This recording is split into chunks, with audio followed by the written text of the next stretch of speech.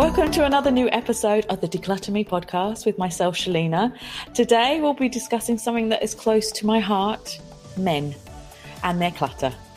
I find a large majority of the men that I interact with in this region are adverse to decluttering and organising, or they believe that it's something that their maid or their wife should be doing. So I wanted to delve into this, and I thought, who better to talk to than my mate Tilo, who's in London. Oh, not London, actually. No, you're in Brighton. Sorry, close. Everything is London for me being here. Hi, Tilo. Hi, Shalina. How are you? I'm good. Looking forward to this. Yay, awesome. So Tilo he has his company called Cluttermeister, and you've been a professional organizer for how long now? For 5 years now. Ooh. 5.5. 5.5, and he has 2 books as well. Mm-hmm. So Promises Broken, Moving On, and Promise. And Clutter Ties, which you can find on Amazon. And we'll put little links at in the blog and on the links as well. You've been a decluttering coach for a few years, and we met at the AppTalk conference a few years back, right? 2 years ago, I think. 2 years? Yeah, okay. Yeah. So I want you to talk to me about men today. But first, I wanted to know what you were doing before you became an organizer. Well, what have I not been doing? By studies, I'm a translator. I studied in Germany. I'm originally from Germany, but right. I moved through all kinds of things because translating is kind of a not so well paid job. Right. It tends to get boring if you're well paid. So I was a German teacher in Belgium after my studies, which kind of brought me to Belgium, and I got stuck there. I liked it. Right. I worked in Brussels for an airline as an accounting assistant, and ticketing officer is obviously what you do after studying languages. Yeah. And then I moved back into studies, into office management and business interpretation, which brought me into the world of law firms, where I worked for 24 years as everything from a receptionist to through personal assistant, IT man, software trainer, but all of this involved a lot of project management, marketing, training, troubleshooting, change management, liaison. So kind of all around Ask Tilo. I got a couple of comments from people who left when they went to other law firms, and I met them again afterwards, and they said, well, it's all brilliant, but they don't have a Tilo. Right. So I turned into a meme. Yeah. But, about 6 years ago, I became very wary of that environment. There was a lot of change going on, and I didn't quite fit in anymore. Right. And I decided to go it on my own and did the big thing. I moved from Belgium to England. I became a sole trader, where before I had been an employee. Yeah. I moved from IT training to decluttering and organizing. So there really wasn't much left of my previous life, and everything changed quite a bit. So I focused on small, medium enterprises at first to do change management and help them reorganize. But very quickly, I realized that my main passion is really to work with individuals and private households. And that's what I moved into about a year in. Okay. And I've been doing that ever since, more and more online this year, obviously. Yeah. But I've used virtual assistants before for the intake and for follow-ups afterwards. But now, in many cases, it's become a full online project. And there are clients I've never actually met in person. Oh, wow. That's great. So the whole virtual thing for you is working really well. Just a bit. Okay, that's good, because I mean, I've seen that it depends on the region and everything. Here, people want you to be with them physically. So the virtual thing just hasn't worked very well on this side, especially during COVID. But but that's good to know. Well, I have to say the virtual thing works better for people abroad. So because of my language background, I have my virtual clients are in Germany and Switzerland. Oh, okay. So it's easier to deal with those. I can't physically go there. So that's where it works. But anybody local is really adverse to virtual training. Oh, wow. Okay. Oh, I thought the UK were getting more into the virtual side. And in Switzerland, their German is completely I don't understand. I went to Zurich and I didn't get it. Well, I've got family in Switzerland as well. So Oh, okay. I'm kind of used to it. My Swiss clients are French-speaking Swiss clients. So okay. Oh, okay. So that's easy. Yeah, they speak French. They speak properly. They speak Swiss French. At least you can speak the German. German, Swiss is, it's a whole different. I didn't understand absolutely. I only can make my way because I've grown up hearing it. Yeah. I can't speak it, but I understand more or less what they're saying. Since my family lives all over Switzerland, they have different accents as well. So I'm kind of, I find the middle way to figure out what they're saying. Yeah. You've acclimatized to them. So, all right. So we were going to talk about men today. So, you're a man. You have male clients. I have a few sometimes, but I wanted to get your perspective on them, like how, them contacting you, the way they think, the way they deal with their clutter. Why do you think they view clutter differently from women, and what's going on with them? I obviously have more experience with men around here, and they're probably behaving slightly different than what you are experiencing. But I think there are a couple of basic differences between men and women. And disclaimer, whatever I say now is going to sound like grand sweeping comments, but they're really very slight differences. Okay. I find that men, when they call me, tend to call out of practical reasons rather than reasons for the look of it. Okay. Right. So it's less about, oh, my home looks horrible, I can't invite people over, and more about, oh God, I can't find my stuff. Okay. Right. And oh God, I don't know how to do this. So in male clients, I find that the proportion of teaching skills is bigger than with female clients, where it's more about assisting with removal. Right. Okay. And I think that has a lot to do with socialization of men. The two things I find are very striking is when we look at a couple, very often it's the wife that keeps, but both of them have personal friends and acquaintances that don't mix with the other person. But the shared group of friends is maintained by the woman. Yeah, that's very true. And the male clients I get, when they are of a certain age, they tend to be widowers or divorcees. Right. Okay. And in the process of losing their wife, either way, they also lose the shared friends.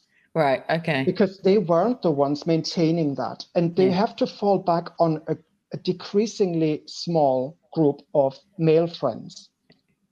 Yeah. Also, women tend to be a bit quicker to the game when it comes to asking for help. Yep. They're more in the business of exchanging help around. So there's more of a barter economy going on, where males, A, don't ask for help, and B, don't expect anybody to help them. Yeah. There is that. Older female clients are more likely to ask for help. When I see the male clients, they ask for help when there is really no other way. Right. Okay. And they have very specific questions, usually. So what kind of questions do they have? They have different issues. It's often things like maintaining their household. Right. Okay. And that's probably something you're familiar with. You said something about they expect the maids or the wives to take care of things. Yes. And I think to some degree that is true for all over the world. Yeah. But I find that a lot of the older men simply don't know how to manage a kitchen or how to do laundry or how to do it properly. They kind of muddle through, but it's often a question of pointing something out. And I really often get things like, oh my God, that's how you do it. I never realized. Yeah. So they never had to. Yeah. So you're dealing more with the administrative side of dealing with the household, which they've never had to deal with. That's a good point, actually. I mean, with me, I get a lot of the men that they're single, because they've moved here by themselves, they're single, but they just don't know what to do with all their clothes. And that's, so I get a lot of that. But this is a whole different area, you know. Yeah. I think it has a lot to do with being brought up in particular ways. And while parents try, at least for the last 20, 30, 40 years, try to be more equal about how they bring up their children, there is an awful lot of socialization that happens outside of the household, that happens with peers, that happens in school. And let's face it, there are still a lot of differences between boys and girls. Yeah, there is, And that translates into how people live their lives. Yeah. And it sticks. And for a long period, if you're in a partnership or if you're married, that's kind of covered. Yeah. But the moment men and women find themselves alone, they have their own set of problems that they come up with. And I'm not saying that women don't have problems either. But in terms of men, those are very specific about household chores, about practical stuff that they simply don't know. They're very good at other stuff that women might not be good at. Right. Yeah. But it's interesting to see how suddenly they become boys again at some point. And I'm often lucky to be the person who comes in and is in a position to actually gain their trust and make them listen to how things could be done more easily, more efficiently. So it's often about efficiency and organizing rather than decluttering. Right. Okay. Yeah. Simply because a lot of them don't really care about the look of things. Yeah. I only have 2 friends. They never come to visit. We meet at the pub. So why do I need to make sure everything is in its place? There's no point. Okay. Whereas the older ladies I work with tend to have lots of friends who come around for coffee and tea. Yeah. Yes, that's true. Yeah. So there's a different approach to what the flat needs to look like. Yeah. And it's a generational thing as well, I think, from what you're saying as well. If with these older men, they're still in that generation where the women did look after them, where it might be a bit less, you know, it might be decreasing. We hope. Now with the younger just the younger generation still the same. I've had a couple of 30-somethings men, young professionals. They are as helpless in the household as the older males. Oh wow, okay. See, they need to move abroad, and then they'll learn. You know, they have to do the laundry themselves and the cooking themselves, or have to use Deliveroo to get their food. Absolutely. There's also another thing that I find that distinguishes the two, and I've written that down. For women, I find that a lot of, when it comes to decluttering, a lot of the things they look at are reminders of the past. Right, okay. Whereas for men, there is more of a sense of those things creating an emotional safe space. Right, okay. So do they want to keep it? They're not necessarily memories of the past. Right, okay. There's something that holds the space for them, if you see what I mean. No, explain. So holding space in spiritual circles is that you create the space for people to be comfortable to move on. Ah, okay, all right. And those things create not what would be called hygge or gemütlich or comfortable, but they create an environment where people can actually live without being reminded of the world outside all the time. Right, okay, yeah. So there's a slight distinction. And the other thing is that women tend to be more, they collect things that are more practical in nature. Yeah. So the little bits of string or rubber bands and that kind of thing, you wouldn't see men doing this. They collect screws and motorcycle parts and stamps and railway memorabilia. It's more they collect things that are more emotional and more collections, whereas women tend to collect odds and ends. Yeah. That's surprising though, isn't it? You'd think the women would be more emotional stuff than the men, but you're right actually with the railway collections. Yeah, that's a good it's a good point. There's more of an obsessive element to it as well, I think. I find that. I mean, with me, I deal with a lot of guys. I mean, as I said, I deal with the closets and wardrobes, but they have this thing about trainers. Trainers are the thing. And they are very emotional about the trainers.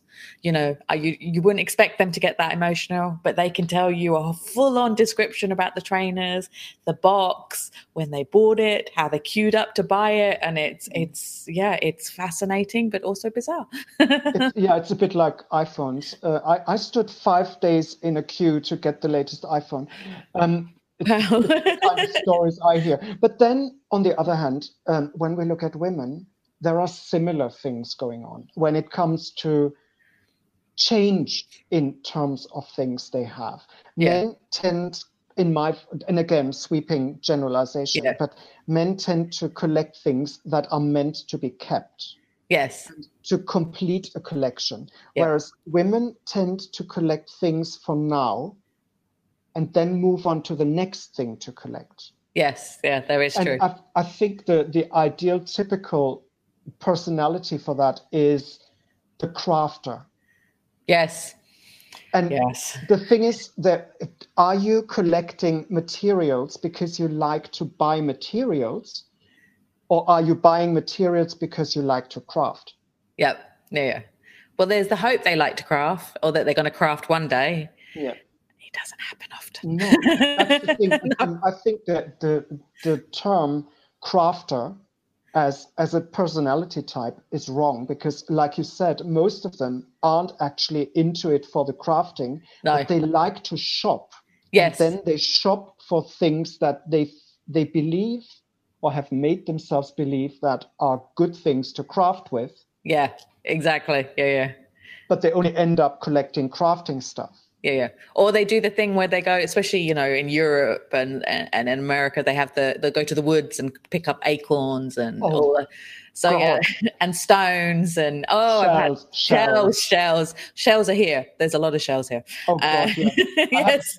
A client I'm currently working with there's shells everywhere, and it's not her shells, but it's her family's shells. Oh wow! Give it to her, and she loves them, but she doesn't know how to say no. Yeah, it's a thing. Yeah, it's yeah. But we need to do a podcast all about crafting.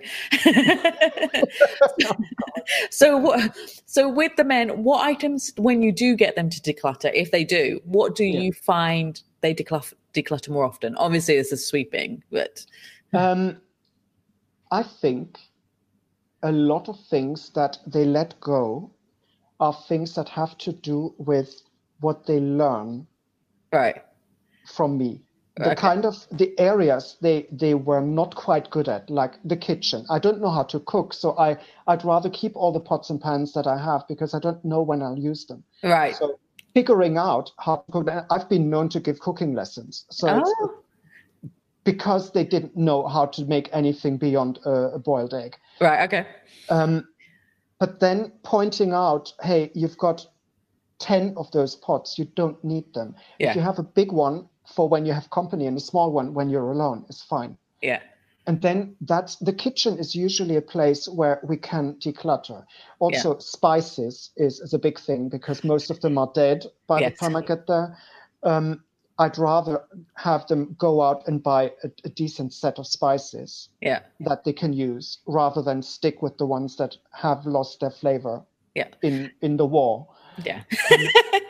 But do you have it now in the supermarkets finally that you can buy small amounts, or is it still in the big jars, in the jars? You still have the glass jars that are about yay high. Yeah. But I think they're good. Okay. Because I personally think if you have small amounts of spices, you might be likely to not use as much as you need, because you think, it's going to run out. See, because I mean, here it's different, because we have it in the supermarket. You buy bags. Yeah, so you can buy. They have like the bags there, and you can just buy small amounts for the meal that you're going to cook. Yeah. So it's not hard to go and buy more. So I try and convince them to not buy the glass jars and to just buy what they need for that recipe that week. But then spices, as far as I know, they tend to keep for a good while. Yeah, they do. Yeah. Usually within 3 months, 6 months, most spices are still okay. They might be less potent, but they're still good. Yeah. But so apart from the kitchen, what I find, the pantry is always a bit of a place where you find all old stuff that is dead to the world. Yeah. Apart from the kitchen, men have often lots of books. Yes, they do. And I count myself with them. I had 5 of those. Okay. Wow. You got rid of. And dating back to my school days when Right. there were language books I had in school. And a couple of years ago, I realized I don't need them. No. I've never looked at them after school. And the same with notes from classes, notes you take during seminars and that kind of thing. Yeah. We both know if you don't go through them and extract the bits of wisdom that you've written down into a legible form on the computer, it's pointless to keep the notes because you'll never look at them. No, yeah. Even if it's on the computer, like once you know, most people won't look at those notes either, like, you know, or once you've done the course. So well, I do occasionally. I have a couple of files where I keep things like insights I have during classes, and I'm involved in Tantra and Buddhism, so lots of those workshops are about understanding and realizing certain things. And you probably know as well as I do that they don't always work straight away, but you have to read them at a given time in a given situation, and then suddenly it makes sense. Yes, that's true. And that's where I go back. It's not a huge file, but I occasionally go through and delete the stuff that doesn't make sense. Yeah. But apart from that, paperwork with men and women is slightly different. I find that men tend, and again, sweeping generalization, tend to have more of a numbers brain. Right. Where women tend to have more of a word brain. Okay, so you have to explain this. The numbers brain is, I find a lot of women are very bad at calculations. Yeah. At doing math. Right. Whereas men tend to be less focused on the meaning, the proper meaning of words. Right. Okay. Yeah. And again, sweeping generalization. Yes. I can only stress this. Yeah. I am the same. I was a lawyer, but I was rubbish at maths. I still am. Yeah. Thank God for accounting software. Well, I'm good at maths, but I hope to claim that I'm good at words as well. Right. But I think it's a special skill, and it may be associated with gender. Right. Yeah. There is a different way. I think, the males and females do think in a different way. Their brains work differently. And I do see that with dealing with the paperwork when you're dealing with a family, that the women are like looking at each thing and they'll find documents from the past and they want to keep that. Whereas the men are like, don't care, just want the life insurance document. I just want this document and that's it. Remember what I said before, this reminders of times past for women and safe place for men. Yeah. The men make it a safe place because by eliminating anything that they don't need, it's easy to find what you need when you need it. Exactly. Whereas the woman keeps everything for emotional reasons, but when she tries to find that insurance document, she's stumped because there's so much stuff. Yeah. So that's why we're there, to label everything and put them into proper sections so they can find everything easily. Yeah. And when I work with women on paperwork, I tend to separate the things that are emotionally linked into one part of the folder and the purely practical stuff in another one. Yeah. You have to, because you want to make that as quick, as easy as possible for them to find the things. And especially if they lose their other half, then And I think that's a whole different thing that people don't think about nowadays, that with people living for so long, you've had your other half, as you've said, with these, husbands losing their wives, and then suddenly they have to deal with all this stuff. For women, it's very difficult to deal with all the practical things, which the men will be good at. Interestingly, that brings us back to something I said before. A new slant on that. Maybe men are more comfortable with throwing things out in terms of paperwork, with the option that at some point they might be missing something. Right. Yeah. Because they're more comfortable with then going through the motions of reinstating the thing that's missing. Right. Okay. They don't worry too much about that point that may or may not come. Right. Because they know they can deal with it. Because I find with the gentlemen, especially with the families, they always have this worry. They have a worry about an organizer coming in and or decluttering everything. They always think that I'm just going to throw away everything. So there's that thing that you have to try and convince them that you're not going to throw everything away and anything important, because they'll come and just look at everything and go, what did you throw? And it's like, no, we only threw away old receipts that you don't need from the coffee shop. It's about trust. Yeah. And I think all we do is based on trust. Yeah, exactly. Irrespective of gender of the person we're working for. Ultimately, when we go in, we need to show who we are. Yeah. Fully and come across as somebody they can see. Yeah, yeah. And that's why it works with us being there physically with them to help them, because they see us and have the banter and the, that would, I'm good on the banter and being cheeky, so that they get like, I'm a good person. I'm not going to go, right, let's get rid of everything. That's the thing. Yeah. So finally, I want to get your top tips and tricks, because I like getting these from my guest speakers. So yeah, what's your top tips and tricks to help you get organized? I had to dig deep. I've written some down. Okay. One thing that I find, people who ask a declutterer to come in often have trouble with doing things at the right time. Right.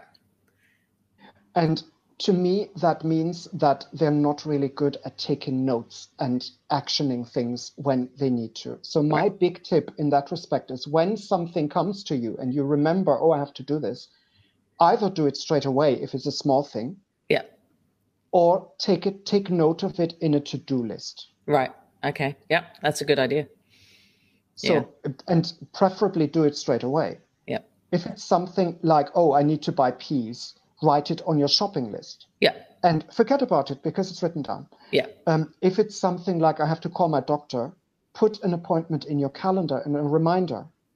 Yeah. If you have an electronic calendar. If it's something like, I need to teach the kids something, then put it on your to-do list, because that's something that should happen sometime soon, but doesn't have a specific time that it needs doing. So I think it's a learning process to keep on top of things.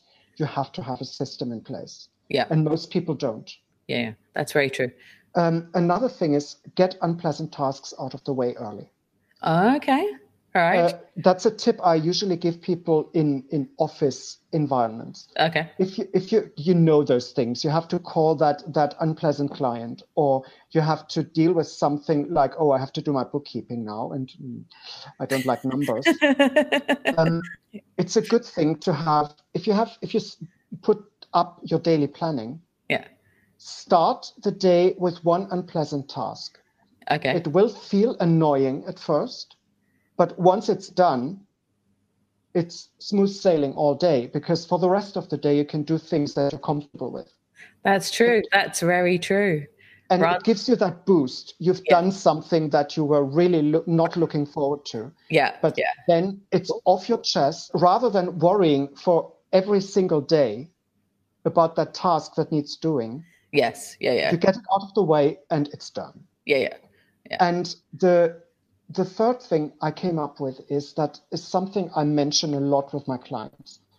Trust your decisions. Right. Okay.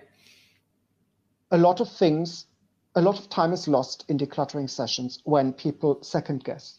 Right. Yeah. They decide, I let this go. And then when we pack it into boxes, they reconsider. Yeah. So one of the things is that you had the gut feeling to let go in the first place. Stick with it. Yeah. And that applies to everything in life. Yeah. And deal with the consequences as they come later on. Yeah. And especially when it comes to things, in your house, I'm the same. And I if they're oohing and eyeing, then they go, oh no, it doesn't fit. And then you put it in the donation bag and they're like, oh, maybe. And I'm like, no, you've already said no. You've had that decision. You said it doesn't fit. Buy something that will fit. Like, why you or wear the clothes that you don't wear, which do fit, And it's the same logic in the kitchen and everything as well. You're like, if you're not using it and you've said no, just agree with yourself, I I read an interesting thing somewhere on one of those picture memes. Yeah. Once you've bought something, it's worth diddly squat. So don't believe that what you've got in your wardrobe is worth the money that you paid for it, because the money is gone. Yes, that's true. And it has no financial value at this point. Yeah. It only has the financial value you assign to it. Yeah. So if you think like this, it becomes much easier to let go of things because technically they have no value. Yeah. Yeah. Unless it's a designer bag, because they do hold value. Yeah. Of course. Well, you're right. But I mean, you can still try and sell things based on the assigned value that you give it. But very often, and you're aware of this, very often the idea of what something is worth is so much more than what people get for it. Yeah, I know. When they sell it. And is it worth the effort? Yeah. So starting from the assumption it's not worth anything is actually quite helpful. Yeah. And you feel better when you do suddenly get some money for it. I'm trying to sell DVDs right now. I spend a lot of money on those DVDs. And right now I'm selling them for £1.50. It's depressing. and again, it kind of falls in the same category as trust your decisions. Yeah. Because it's and that thing I just said, do that annoying task first thing in the morning. Cut the cord, cut everything off and just leave it as it is and move on from that point. Yeah, exactly. You do. Ultimately, it's much more productive and much more helpful than doing something that will ultimately lead nowhere. Yeah. Yeah, you're right. You're right. Anyway, thank you so much for all these tips. This has been amazing. How can people find you if they want to get in touch, especially if they're in the UK? Well, very simply, I've got a website, which is www.cluttermeister.co.uk. I hope you put it in the... Yes, we will. We'll put it in the show notes for sure. And I'm on social media at Cluttermeister. So Twitter, Instagram, and Facebook. Marvelous. And we will be sharing that on the show notes so that everybody can find you. Perfect. Thanks so much for being on the episode. I really appreciate it. Thanks as always for listening to the Declutter Me podcast. If you'd like to get some more tips and tricks, please follow us on social media as well. We're on Instagram, Twitter, and Facebook as @DeclutterMe. And if you don't want to miss the next weekly episode, subscribe to the Declutter Me podcast on Apple, Spotify, Angami, or any of your favorite podcast players, as well as YouTube, where you'll see Tilo and I on it this week. And you'll get a notification each week as well. So that's it. See you next time.